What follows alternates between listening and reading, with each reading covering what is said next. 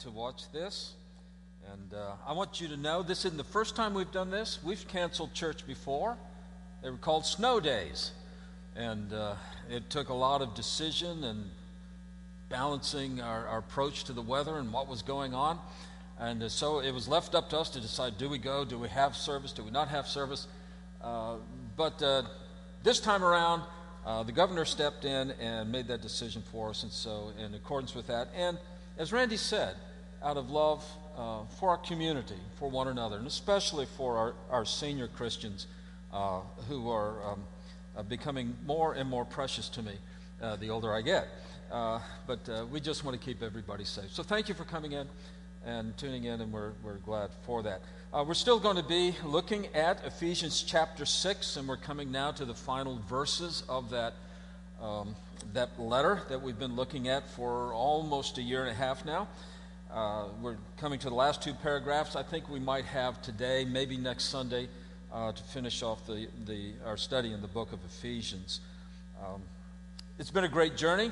We've seen Paul take us through the heights of our redemption and our salvation, talking about how we're elected, chosen by the Father, how we're redeemed by the Son, how we are filled and guaranteed, sealed by the Holy Spirit, that leading to this great rejoicing that we're saved by grace through faith, and that has brought us together, Jew and Gentile, those of us who did not have a lineage and a heritage in the people of God, and yet God has brought us in, and what a great privilege that has been. Leading then to Paul's prayer for the Ephesian Christians, and then we've been looking at the practical applications of that. What does it mean then to walk in a manner worthy of Christ? So it's been a great journey through this letter to the Ephesians. I hope you've been blessed by it. This morning we look at verses 21 through 24. We'll actually look at 21 and 22 this morning as we turn to Ephesians chapter 6. Paul writes this, "So that you also may know how I am and what I am doing, Tychicus, the beloved brother and faithful minister in the Lord, will tell you everything. I have sent him to you for this very purpose, that you may know how we are, and that he may encourage your hearts. Peace be to the brothers, and love with faith from God the Father and the Lord Jesus Christ. Grace be with all who love our Lord Jesus Christ with love incorruptible." Bow with me for a moment in prayer. Father, we come before your word, knowing that we need to be filled, that we need to be instructed, that we need to be shaped and guided. Father, that we need to be transformed. And so we pray that your Holy Spirit now would speak to us in these next few moments, and that truly we would grow closer to Christ, looking more like Christ, walking in the footsteps of Christ because of the ministry of the Spirit through your word. We ask it in Jesus' name. Amen. And so Paul says, I'm sending Tychicus just to tell you how I am. And this past week, as I was looking at various resources and commentaries on the book of Ephesians, one of the things that was said about Tychicus was that he didn't mind playing second fiddle. And I thought, well, that's a good line. I can use that. He's second fiddle Tychicus. But the problem was I was trying to think, does anybody really understand what it means to be second fiddle to someone else? And I thought to myself, well, I really don't know what it means to be second fiddle. But I do know what it means to be third clarinet. You know, when I was in the sixth grade, somehow I wound up in the school band, the school district band, district-wide band in Castro Valley, California. And I would go to the practices and so forth. And I think it was like a junior high school band. And because of that, all the sixth grade clarinet players were in third clarinet section, and the older kids were in the first and second clarinet section. Now, for those of you who have not had the wonderful experience of band, let me just explain that the first clarinets, they're the good players. They're the ones who know what they're doing. They're the ones who can carry the melody. They're the ones that you're really listening to. The second clarinets are very good players because they add the melody. They add depth. First clarinet, you just get the melody. The second clarinet then adds the harmony, and so you get depth and texture and so forth. And the third clarinets, basically all they add is fear. there's just sort of this wonder about what are these kids going to do. And so I found myself in the third clarinet section, and within each section then you have chairs. The very best player, the very best third clarinet player gets to sit in what's called first chair, and you work your way down second, third, and however many kids, that's how many chairs you have. And so there's no doubting who the best player is. So during the course of this, when I first started playing in the band, I remembered that there was tryouts for who would be first chair. And it came down between me and another student. And the test was they gave us a piece of music to play that we had never seen before. We weren't allowed to practice it. We didn't study it. I had never seen it. They just put it in front of us. There, go play this piece of music. And I thought I was doing pretty good. I was playing it pretty well. But then I came to a note. And folks, if you ever want to learn something, you learn best when you're embarrassed publicly. Whatever you're doing when you're embarrassed publicly, you'll never forget. So I can still see it in my mind as I'm reading through the music. I come to the left-hand side of the page, and there is the note. It's a D. It doesn't matter too much, but it was a D. And it was a whole note, and there are two of them. One in this measure and one in the next measure. But there was a little line connecting the two notes. Now, I know what that means. It means that you don't play two notes, you play one note twice as long. That's the best way I can think of to explain it. So I'm playing along there and said, I know what that means, I'm really good to go. Except that in front of the first note, there was this little letter B. Now, in musical notation, the little letter B means you play it as a flat. It's normally played natural, but now it's flat. Just go with me on this. And so I'm playing along, and I see it's a D. I see it's a flat. I'm playing D flat, 1, 2, 3. But then there's a measure line. And there's two rules here. The one rule is if there's a line connecting two notes, you don't play the note again. You just keep playing it. And the other rule is if you've got a little B, turning it from a D natural to a D flat, that little line that changes the measure means that you don't play the flat anymore. So even at my young age, between the counts of 3 and 4 and 1, I'm trying to figure out, do I keep playing D flat or do I go to D natural? Now, this was an existential crisis. I mean, forget the virus. This is an existential crisis in my life. Because the future of my life as a musician hinges on this. And I'm going through and I've got two rules. Play the same note, play a different note. And I don't know what to do. And as is the case in my life, I made the wrong choice. And I wound up as second chair, third clarinet. So for the rest of my band career, which lasted all of a year, but I was third clarinet, second chair for the rest of my band career. So if you want to understand what it means to play second fiddle, that's sort of what it is. It's a little bit better than third clarinet, second chair. But the meaning is the same. And so we have here Tychicus, and Paul says, I'm sending Tychicus to you. And as we look at Tychicus, we really don't know very much about him. In fact, we know almost nothing about him. What we know, we piece together from 5 different references in the New Testament to him. But it's pretty clear that Tychicus played third clarinet and sat in the second chair. Now, it turns out that the second chair of the third clarinet section is the most important clarinet in the band. He controls everything. Because if he plays well, they win the contest. If he misses a note, evidently they lose the contest. Because that's what happened. But he's the most important player in the band. And so Tychicus comes to us, and he's sitting in second chair, third clarinet, and Paul says, but I have something to do. I have some way to use Tychicus. See, Paul says, I'm sending Tychicus, and his basic assignment is to tell you what's going on with me, not just, what are you reading lately? Have you seen any good movies? But it's rather to let you know what the ministry is about, to let you know what God is doing in my life, to let you know what's happening around us for which we can give glory to God. I'm sending Tychicus to you so that you can be a part of this great ministry, so you can be a part of what God is doing in my life. That's why Tychicus is coming to you. But then Paul describes it and he says, Tychicus is our beloved brother. Now, in one sense, that's just saying, well, he's a Christian. Because when we come to Christ, we're brought into the family of God. God's very interested in families. created the family in the garden, when he called Abraham out of Ur of the Chaldees, he said, I'm going to bless you. How did he say that? I'm going to bless you, and through your descendants, what does that mean? Through your family, all the world is going to be blessed. They hung onto that family sense so that when they came out of Egypt and went through the wilderness, what were they called? The children of Israel. I mean, you could say the family of Israel. I remind you of the time when Jesus was preaching and the crowd was around him and he was expounding on the kingdom of God. And the Bible says that his mother and brothers came up to the crowd and they wanted to see Jesus. They wanted to call him out of the crowd.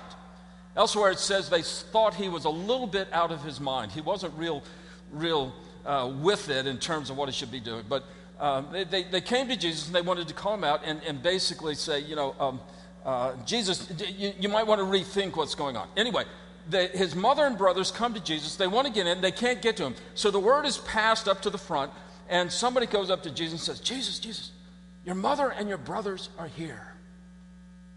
And Jesus is not one to bypass a teachable moment. But the scripture says he looked at him and he said, look, who is my mother and who are my brothers? And then he looked at his disciples, he pointed to those who had followed him, and he said, these are my mother and my brother and my sisters. Everybody who does the will of God, they're my family. What a remarkable thing for Jesus to say. These are my brothers. In fact, in the book of Hebrews, it says that Jesus is not ashamed to call us his brothers and his sisters. That's an amazing thing. Jesus is not ashamed to say we are his brothers and his sisters. I can be pretty proud of saying Christ, Jesus, is my brother. Everybody would say, wow, that's really cool. Can you imagine when Jesus, he says, this is my brother over here. Folks are saying, wow, we're sorry. You must have your hands full with that one. But Jesus is not ashamed to call us his brothers. He's like really into calling us his brothers. And so Paul says, this Tychicus, he's a beloved brother. He's a believer. We've been brought into this family of God. And that's sort of the first level of what he means. But I think he also means this Tychicus is actually a beloved brother to me. In the body of Christ, in the church here at First Baptist, we are brothers and sisters together. But, there are some people that you really look forward to seeing on Sunday morning. You're missing that this morning. There's other folks that when you see them, your life it just sort of gains a step or two, and you just feel so much better. One of the great things about getting together physically when we worship, and that will happen again. But one of the things that happens is we have sort of a surprise encounter. Somebody we didn't expect to see, fall into conversation with them, and we realize some things that we had never suspected about them before, and just go out praising God for who they are. We're brothers and sisters, and for some, that's sort of in a special way, a special kinship, a special connection that God is using to make you richer and stronger in the faith. And Paul says, Tychicus is like that for me. In fact, the first time we run across Tychicus is in Acts 20, and I can hear you turning to it at home, coming through the internet. But if you're not, I'll read this for you. In Acts chapter 20, and you pick up at verse 4, Paul is on his way to Rome. He's got a collection of money that he's taking to Rome, and that money is going to be used to relieve the distress of the impoverished Christians in Rome for whatever reason. They'd suffered a famine and so forth, and they are now in need of funds, in need of relief funds. And Paul has been going all over his ministry and has been collecting money, and now it's time to bring that money to Jerusalem.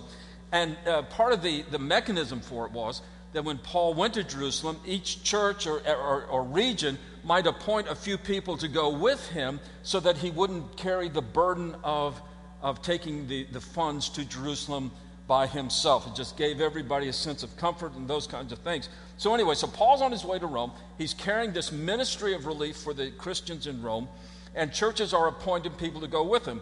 And we read about some of them in verse 4 of Acts 20. It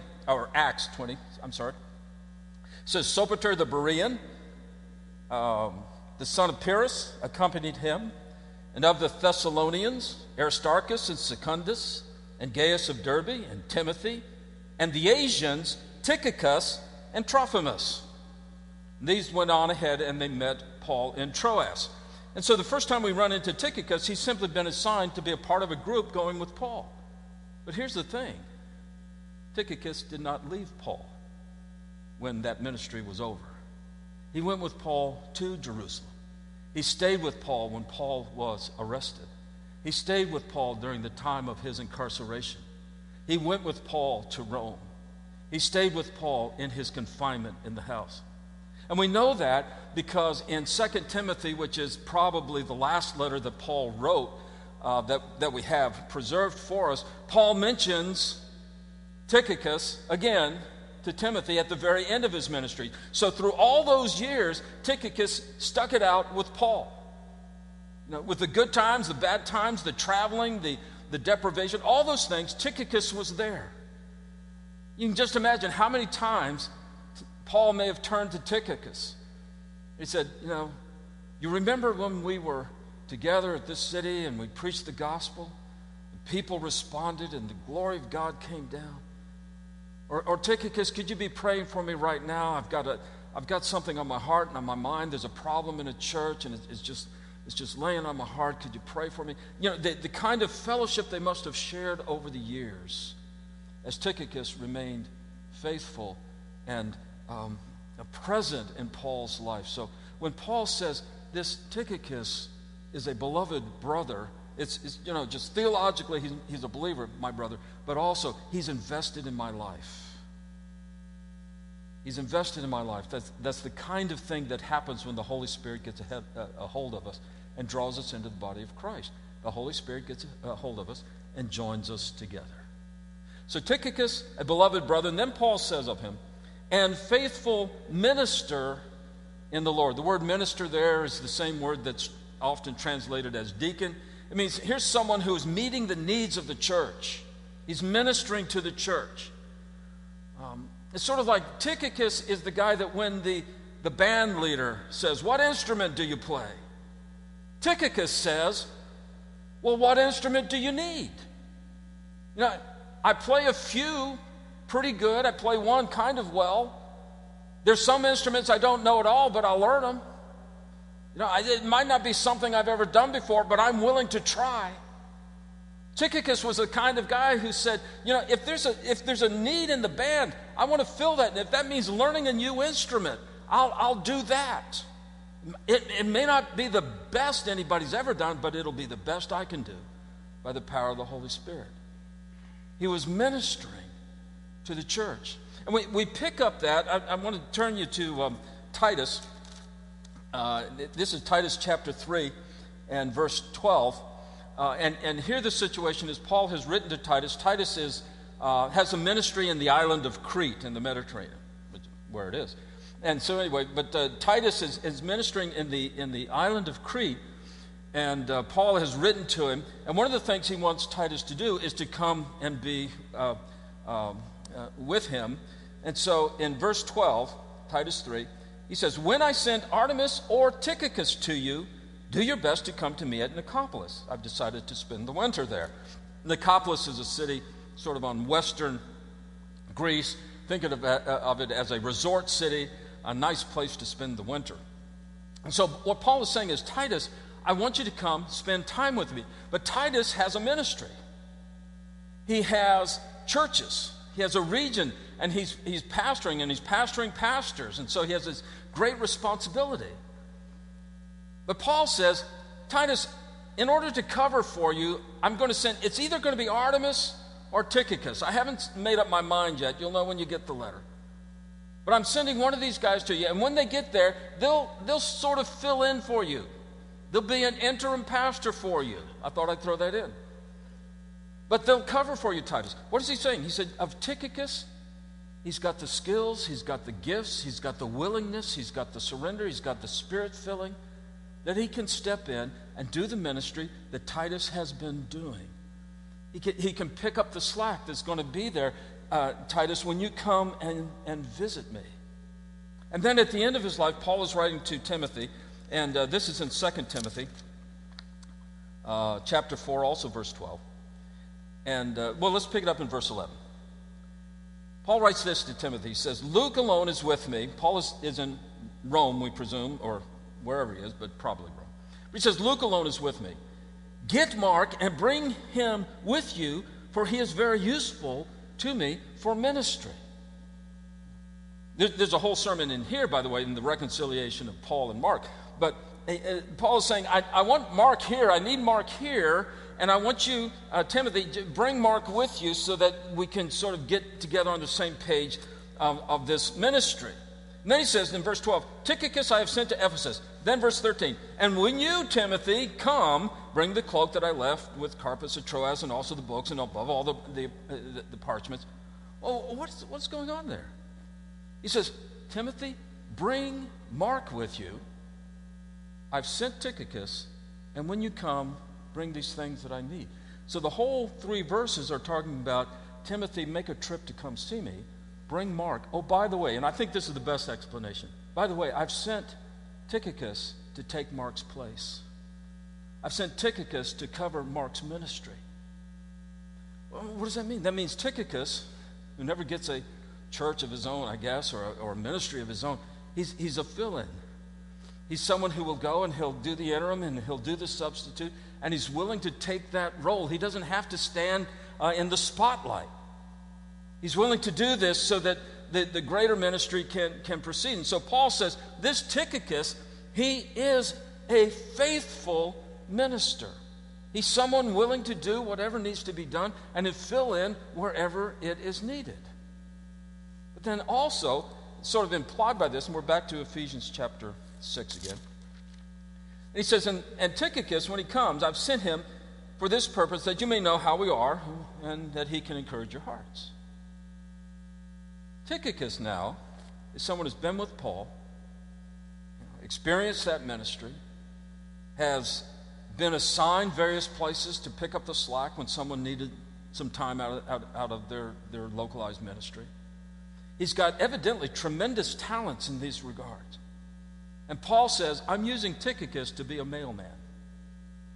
I'm using Tychicus just to deliver this letter. And by the way, at the end of Colossians, Paul says the same thing. He says, I'm sending Tychicus so that he can tell you how we're doing. And evidently, Tychicus brought both Ephesians and Colossians and sort of read the letters to the churches and updated people on Paul's ministry. But Paul said, I've got Tychicus here, a tremendously talented man, and he's going to be a mailman for me. He's just going to be a delivery boy. And you can just hear Tychicus saying, that's great. That's great. That's what I want to do. I just want to be useful in some way. Tychicus did not need to stand in the spotlight before men. He just wanted to stand in the light of Christ before God. And that was enough for him. And by the way, the church can't function without people like Tychicus. We would have lost the book of Ephesians. For a year and a half, you would have had to look at me, stand in the pulpit, and say nothing. Aren't you glad we have something to read? We would have lost the book of Colossians without Tychicus. God used him in the process of bringing us his word. But Tychicus was willing to serve, even though you don't get noticed for it. That's sort of the way God works. I want to remind you of something that happened. This is back in the book of Exodus. And it's chapter 17, starting at verse 8. Children of Israel are going through the wilderness. Moses is leading them. And what happens is a guy by the name of Amalek, of Amalekite fame, but King Amalek attacks them. He just, for some reason, he doesn't like Israel. And here's what happens. Verse 8, 17, book of Exodus. Then Amalek came and fought with Israel at Rephidim. So Moses said to Joshua, choose for us men and go out and fight with Amalek. Tomorrow I will stand on top of the hill with the staff of God in my hand. So Joshua did as Moses told him and fought with Amalek. While Moses, Aaron, and Hur, now you might have read that, Moses, Aaron, and who? I mean, who's this Hur guy? Is this the same one who made the movie, Charlton Heston? It isn't, by the way. We know nothing about Hur, almost nothing. The rabbis had a lot of traditions about him, but we know almost nothing. It seems that he was in the leadership with Moses, that he had administrative responsibilities, but by and large, you don't hear about her. His grandson was used to build the tabernacle where they would meet with God. But of her, we know almost nothing except what we read here. And so it says that Moses, Aaron, and Hur went on the top of the hill. And whenever Moses held up his hand, Israel prevailed. And I believe what was happening is whenever he held up his hand, the people would look and they would see and they would know that Moses was pleading for them with God, and that their fate was in the hands of God, and that the course of the battle was in God's hands. And Moses was proclaiming that by the uplifted hands. And whenever he lowered his hand, the people would see that, and Amalek would prevail. But Moses' hands grew weary, and so they took a stone and they put it under him, and he sat down on the stone. And Aaron took one hand, and Hur held up the other hand, one on each side. And so his hands were steady until the going down of the sun, and Joshua overwhelmed King Amalek and his people. Now, in the economy of God as he works, some people are Moses. Some people are Paul. Some people are out front. Some people are very visible in what they're doing. Some people are Joshua's. Now, they're very active in a ministry, and everybody knows that they're very active in the ministry. And while somebody else might be in charge, they really look to Joshua for a lot of help and a lot of guidance, sort of like a Barnabas or maybe Dr. Luke or somebody like that with Paul. And some people get to be an Aaron. They have responsibilities, and they're well known, and their name is written down. They don't always get it right, but people ultimately have confidence in them. But the kingdom of God doesn't get very far unless you have somebody named Hur. Unknown, unmentioned, almost forgotten. But somebody had to hold up the hand of Moses and keep him going. I remind you that when Jesus was on the road to the cross, to Calvary, he had been arrested, he'd been beaten, he'd been kept up all night in the mockery of a trial. Now he had been condemned, and the crowd had shouted, and it had been granted to them that he would be crucified. And as he was walking along out of fatigue and exhaustion and blood loss, he stumbled and he fell. And as was the customs, the soldiers picked somebody out of the crowd to carry the cross for the convicted person for execution. And they looked through the crowd and they saw, the people, but their eyes alighted on one man. He was from Cyrene. Cyrene is in North Africa. His name was Simon. And you can almost hear the soldiers laughing as they picked him out of the crowd and said, "Hey, you, carry his cross." And they put it on him, and he had to carry the cross of a convicted criminal. And the day comes when we're asking the great evangelists of history, what did you do with your life? And they'll say, I preached to thousands, I preached to tens, hundreds, I preached to millions. And thousands upon thousands were converted and came to Christ and were baptized through my ministry. And we will all praise God for that. And we do. And others will say, well, I had a ministry, or I had a church, and I was a pastor, and I worked hard, and the people responded, and the word of God was taught. And we praise God for that, and heaven will give God the praise and the glory for that. But the moment comes, and we turn to Simon of Cyrene. And we ask him, what did you do with your life? And he says, I carried his cross. I carried the cross that bore the man who bore my sins. And to a person we will all say, I wish I'd done that.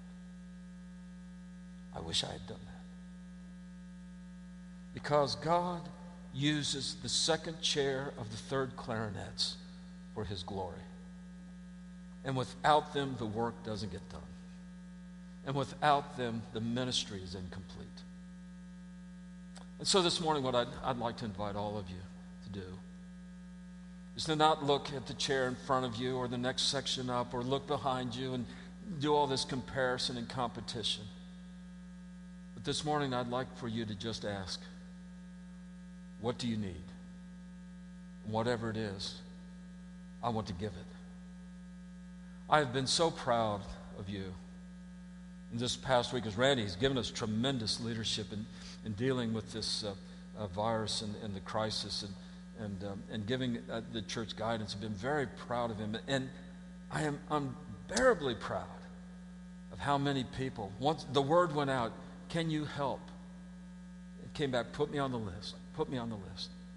I want to help. I want to take a prescription to somebody. I want to go do grocery shopping for somebody. I'll come and get somebody and take them to a doctor's appointment. I've been so incredibly proud of you. Because God uses folks who are third clarinet, second chair. Let's bow together in prayer. And Father, we do not ask that you give us some great task so that we might demonstrate our strength. We do not pray that you would give us some complicated problem to solve so that we can demonstrate our wisdom and intellect. But we ask that you would give us something that would give you praise, honor, and glory. Something that would enable us to show our gratitude and our joy and our worship and our praise. Father, we pray that you would use us wherever we are, such as we are, for your glory. In Jesus' name, amen.